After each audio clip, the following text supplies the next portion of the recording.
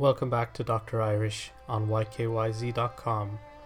We'll be talking about paranoid personality disorder, the last of the cluster A type.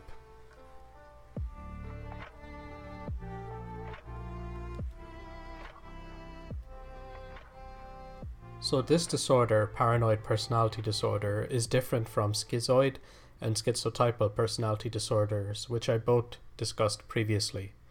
People with paranoid personality disorder are very distrustful of others and suspicious of their motives. They also tend to hold grudges. Paranoia is having a thought process that causes you to feel an irrational or excessive suspicion or mistrust of others. People with this disorder feel like they're being persecuted or that someone is out to get them. They even may feel a threat of physical harm or otherwise. This obviously causes stress or anxiety and a pervasive mistrust of other people. They believe they're victimized and misunderstood. People with this disorder are constantly questioning. They have suspects and they believe that they are harming them or deceiving them in some way. They're often preoccupied with these thoughts, and therefore they find it difficult to find people that are loyal or be loyal to anyone else.